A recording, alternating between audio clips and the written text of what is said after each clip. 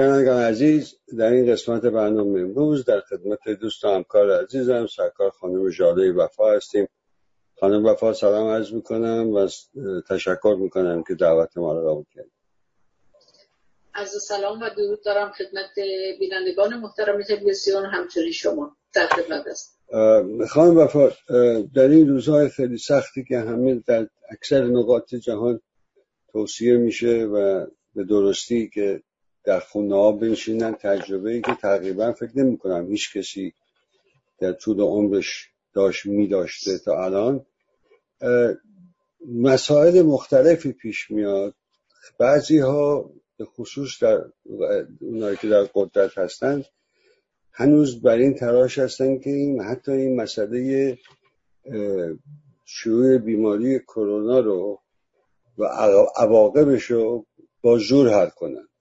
در این آمریکایی که ما هستیم هم که همه میشناسن میدونن در مورد حکومتی که بر کار هست، یکی از چیزایی که برای مردم همیشه به عنوان یک معما مطرح میکنن و سعی میکنن نظراتشون اعلام بکنن، این دوگانگی بین مثلا فرض بفرمایید امنیت و آزادی، بین حق برخورداری از سلامت و حق کار کردن، در همونجوری که در بله تو آمریکا این مسئله هر روز راجع بهش صحبت میشه و نگرانی هایی که ایجاد میکنه. در ایران هم همین مسئله داره اتفاق میفته. میشنویم میخونیم که کابینه آقای روحانی رژیم حاکم بر ایران به دلیل یا به بهانه همین مسئله تأمین معیشت مردم دنبال این هست که این برنامه‌های اعلام شده و توصیه‌هایی که در رابطه با به قول ایرونیا فاصله های اجتماعی اگر اشتباه نکنم مطرح میکنن رو همین روزها از به صدا لغوش بکنن، برای اینکه مردم بتونن برگردن بخششون یا بخش عمدهشون سر کار، برای اینکه زندگی تامین بشه. و چنان به نظر میاد که در اکثر این کشورها، آمریکا هم همینجوره، که مثل اینکه هیچ راه حل دیگه‌ای وجود نداره برای هماهنگ کردن این دو حق مختلف، این دو نوع نیاز متفاوت نه در مقابل همه مردم. می‌خواستم خواهش کنم که با توجه به وضعیتی و تجربه‌ای که شما در اروپا داریم بفهمین که آیا واقعا راه حلی وجود نداره؟ چرا که داره. حالا عرض میکنم خدمتتون، شما به درستی اشاره کردید. ببینید هیچ وقت حق‌ها در مقابل هم قرار نمیگیره، در موازات همه، در کنار همه. پس این حق هیچ وقت ضد حق دیگری نمیشه. حق‌ها با هم هستن، مجموعه میده. نهاد اقتصاد باید در خدمت حیات انسان و رشدش باشه.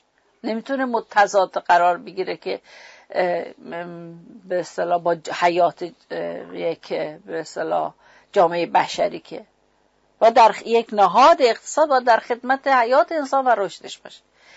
شما میبینید یک خط مشترکی میبینید بین فرض کنه اظهارات ریاست جمهوری برزیل، ترامپ اون اوائلش به خصوص، بعدن یه مقدار هشدار بهش دادن، نظرش عوض کرد، موضعی که جانسون داشت در ابتدا، و نظام حاکم بر ایران از خامنه‌ای بگیرید تا دولت آقای روحانی، که اینها همه رفتن روی اون به اصطلاح حالا انگلستان و امریکا ابتداش میرفتن روی این به اصطلاح مسئولیت گله‌ای.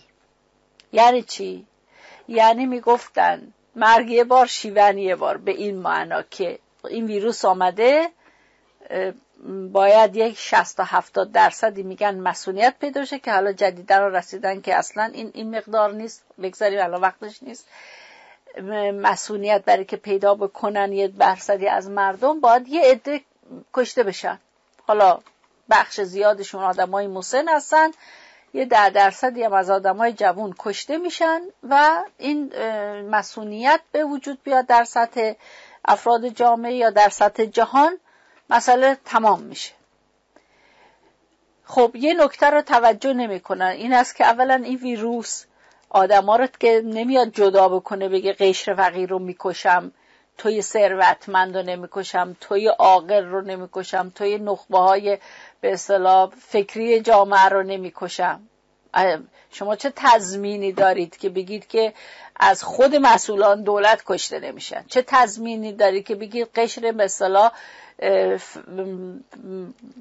تحصیل کرده جامعه، مدیران جامعه که چرخ اقتصاد رو، آموزش پرورش رو، نمیدونم نهادهای تربیتی جامعه رو میگردونند، یعنی در واقع نهادهای اصلی جامعه رو دوش دارن، اینا رو ازشون کشته نمیشه. همونجوری که از کادر درمانی کشور خیلی پزشکان زحمتکش ایران کشته شدن، در سطح جهان کمتر ولی در سطح ایران زیاد کشته شدن.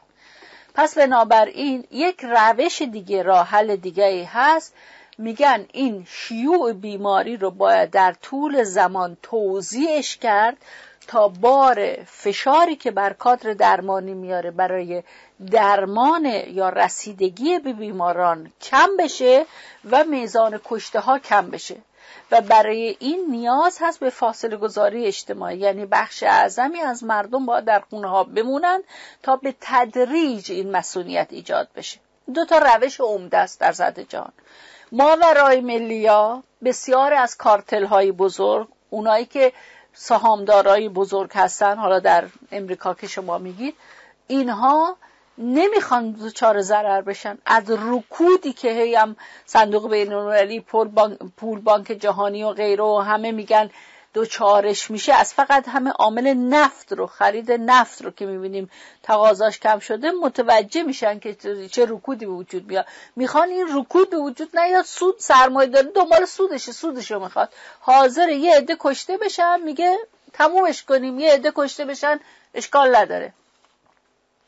حالا برگردیم به ایران. شما سوالتون در مورد ایران بود. همینو که اولا در اون مقدار قرنطینه که مصادف شد با ایام عید، انصافا مردم ایران همکاری کردن.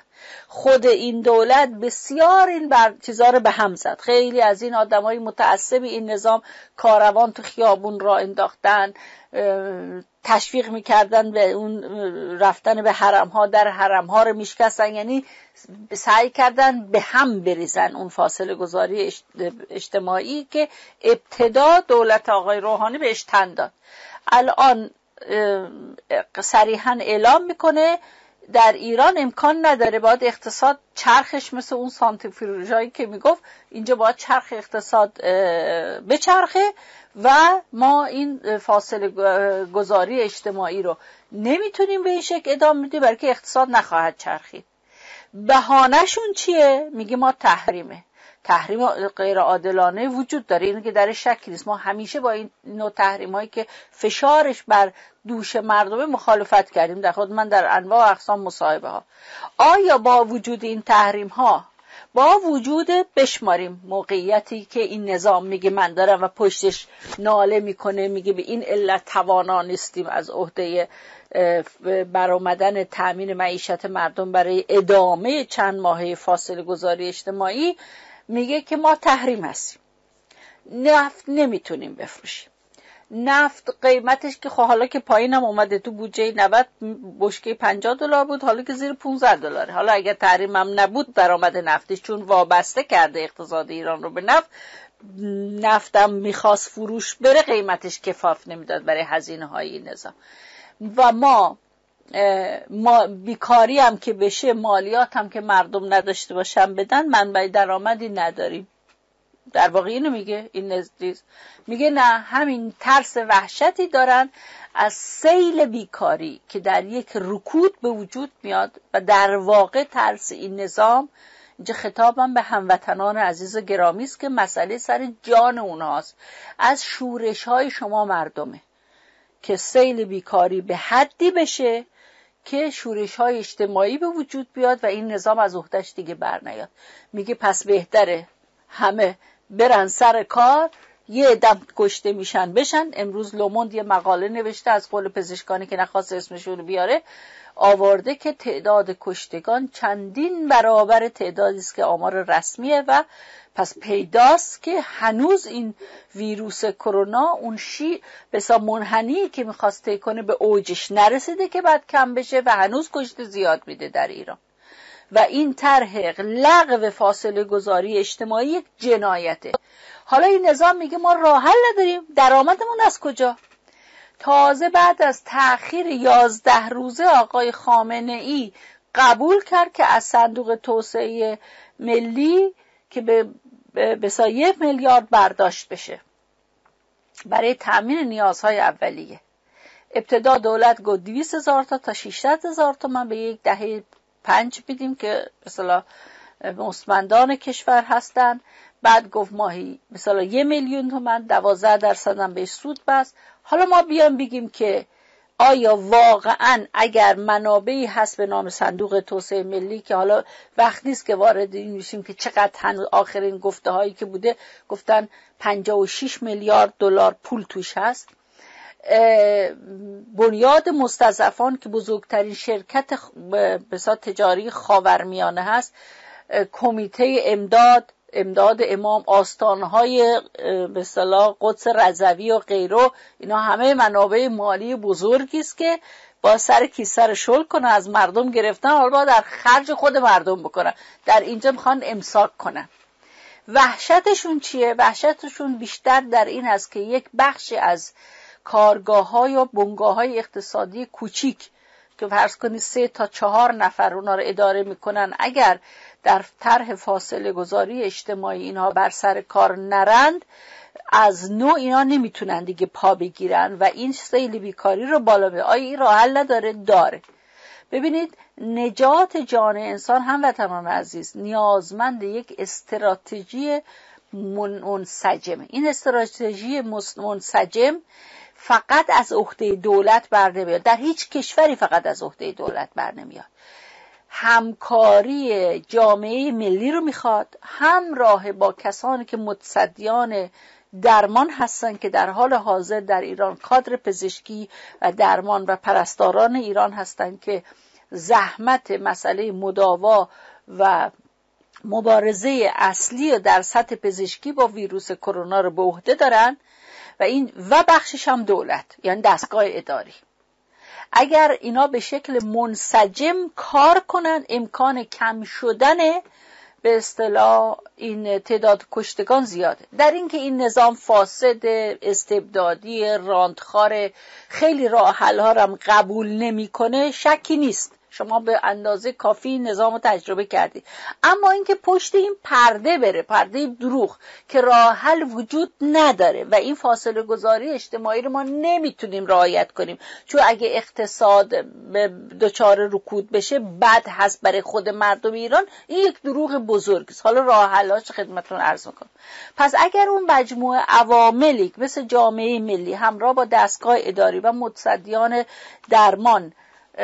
درمان کشور اینها هماهنگ کار کنن، یعنی در واقع دولت دنبال رو حرف متخصصان پزشکی بشه که اونها در هیئتی که تشکیل میدن از متخصصان و پزشکان مجرب ایران، اونها تعیین کنن که این قرنطینه تا چه زمانی لازمه، چه زمانی میشه برش داشت، مدتش و چند چون اون مسئولیت کیه. نه دولت هیئت به اصطلاح غیر متخصص آقای روحانی. ما حالا نمیخوام وقتی در این مصاحبه اینا رو توضیح بده. مرتب ما دیدیم آقای روحانی یه اظهار از در هیئت دولت که میان بیرون، اون یه اظهار نظر کرده، سخنگوی وزارت بهداشت، حتی وزیر بهداشتی که نظر دیگه گفته. اون میگه استانها سفید شدن، سخنگوی وزارت بهداشت میگه نه خیر استانها سفید نشدن.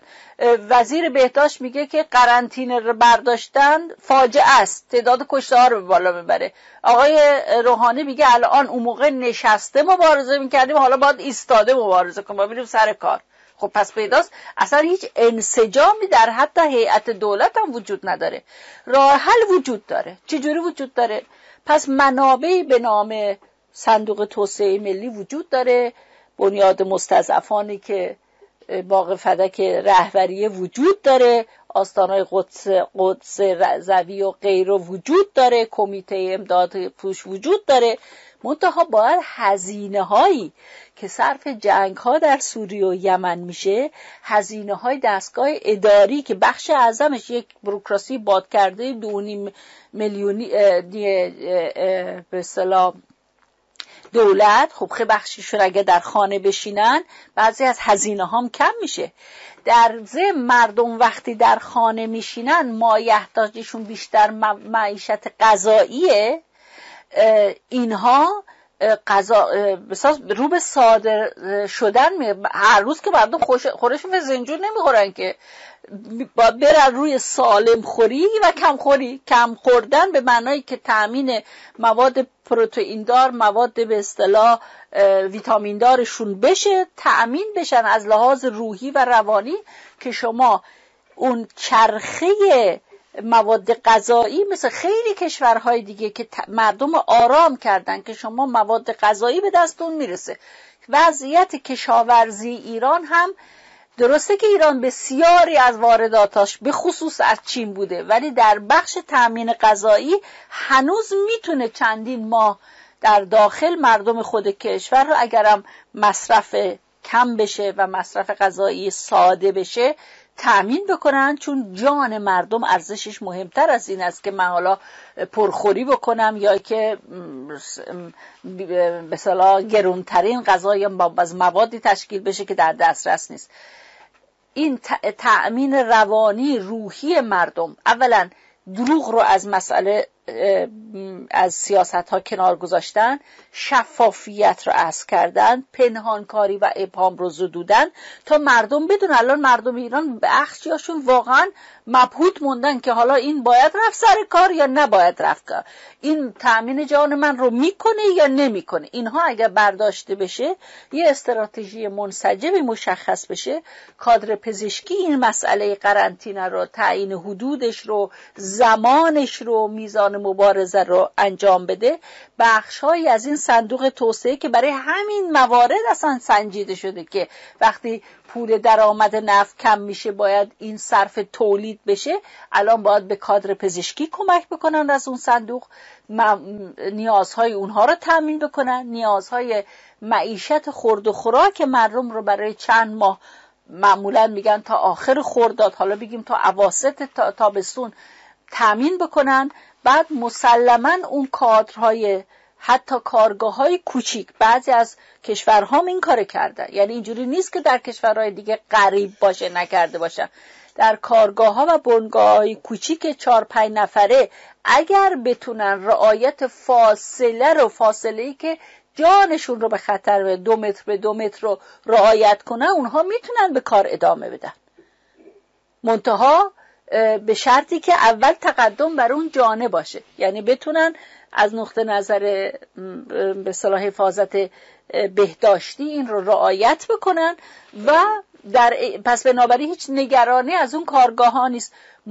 خیلی میشه مالیات های اونا رو برای 1 سال تخفیف داد، اعطای وام کرد، سود سپرده ها رو هنوز داره این دولت، همه کشورها وردن پایین، اینو هنوز دارن سپرده ها رو بالا رو میدن به کسانی که بخش اعظمش پولدارای بزرگ مافیای بسیار راندخار ایران هست، اونجا رو کم نکردن، ولی حاضر نیستن تامین اعتبار بکنن برای کارگاه های کوچیک که به اصطلاح نگران نباشن که ما شغلمون رو از دست میدیم. و بازم مثل که این تسهیلاتی که قراره به بنگاه‌های کوچیک بدن یه بهره 12% براشون در نظر گرفته. بله، خب هیچ کس زیر بار نمیره، نگران میشه، معلومه که نگران آیندهش میشه، در این کارو نباید بکنه. اون تأمین مالی برای اینجا خوبه. پس بنابراین مردم با همکاری جامعه مدنی این کارها امکان پذیر. شما باید دولت رو وادار بکنید که نمیتونید به بهانه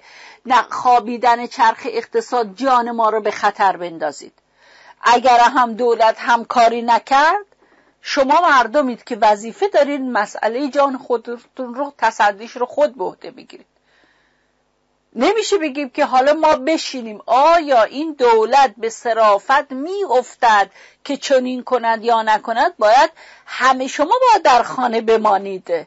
در واقع جدا از اون که اگر دولت هیچ گونه تأمین مالی نکنه، اگر دولت هیچ گونه تضمین رو نکنه و به قصد این نگرانی از شورش های شما رو به اجبار بخواد به سر کار بفرسته و شما میدانید که جانتون در خطره، اینجا اون عزم جامعه مهمه. عزم جامعه به این معنا که باید تمامی مردم جامعه هوای همدیگر رو داشته باشن، بنی آدم اعضای یک پیکرند به خود نگاه کنن و غم دیگری، مهنت دیگری اونها رو نگران بکنه. باید خیرای ایران مردم ایران همیشه معروف بودن به ایثار، به فداکاری. اینجاست که باید همت بکنید، همدیگر رو به اصطلاح کمک کنید، یاری کنید. اگر دولت هیچ گونه کمکی نخواد در این زمینه بکنه و همکاری بکنه، باید فشار بیارید به یه همچین نظامی در همین مدت کوتاهی که جان شما مستقیم در خطره و پزشکان ایران سینه هاشون جایگاه به اصطلاح این حقایقی که بر این ملت رفته و جنایتی که بر ملت ایران رفته و میزان کشته هایی رو داده که این نظام اعلام نمیکنه. اینا هم اوجب واجبات چون یادتون نره مردم ایران. خانم وفا بهتر میدونین که قدرت همه جا نگران شده. یعنی مثلا شاید بدونین مثلا آقای کیسینجر هم یه مقاله نوشته در وال استریت جورنال که دنیای بعد از کرونا دنیای متفاوتی خواهد بود و باید تدابیر جدیدی. بله اگر ولی این فرصت یا مثلا هیئت دبیره نشریه فاینانشال تایمز که یک نشریه مالی بسیار دست راستی است یه سرمقاله نوشته در همین زمینه. اما واقعیت این است که لااقل به نظر من واقعیت این است که قدرت هیچ موقعی سر عقل نمیاد و اگر هم راه حلی پیدا بکنه بیشتر در جهت حفظ موقعیت و منافع خودشه. کوتاه مدت تا نوک ویدیو خود مردم است که نمیبینه. به فکر خودشون باشن. من به عنوان تجربه مطمئنا جای دیگر ایران هم هست این خبر، من چون خودم بابلی هستم از 3 منبع متفاوت از بابل خبر دارم که بابل این مسئله کرونا یکی از نقاط بسیار قرمز و خطرناک ایران بود، مثل رشت و برخی از شهرهای دیگه گیلان. ولی خوشبختانه این خبرهای متفاوت از 2-3 منبع مختلف در چند روز گذشته اشاره به این میکنن که رشد ورودی های مبتلایان به کرونا به بیمارستان ها خیلی کم شده و اتفاق نظر در این 3 منبع مختلف بود که تمام این دستاورد نتیجه زحمات پزشکان، پرستاران، بقیه افرادی که در کادر درمانی و بهداشتی کار میکنن و از همه مهمتر حضور و همکاری و فعالیت‌های خیرخواهانه مردم بوده و اتفاق نظر در این نقل قول‌ها وجود داشت که هیچ اثری از دولت شما نمی‌بینید. بله درسته. یعنی در تایید فرمایشات شما این مردم بودن و هستن که خودشون در اختیار گرفتن مسئله رو، مدیریتشو و مسئله رو به طور نسبی حل کردن و اگر ادامه بدن حتما همونجوری که فرمودین روزهای بهتری در پیش خواهد بود. ببینید الان شما اسم قدرت آوردید، همین 1 میلیارد رو که از صندوق توسعه ملی پول نفت مردمه، مثلا ثروت‌های ملی کشور فروش رفته گذاشتن اونجا برای روز مبادا. نشریه سپاه نوشته راه حل دیگری نبود. چرا بود؟ بدید به سپاه پول رو. قدرت اینا رو برای خود بخواد، اصلا مال خود میداند، مال شما مردم نمیدونه.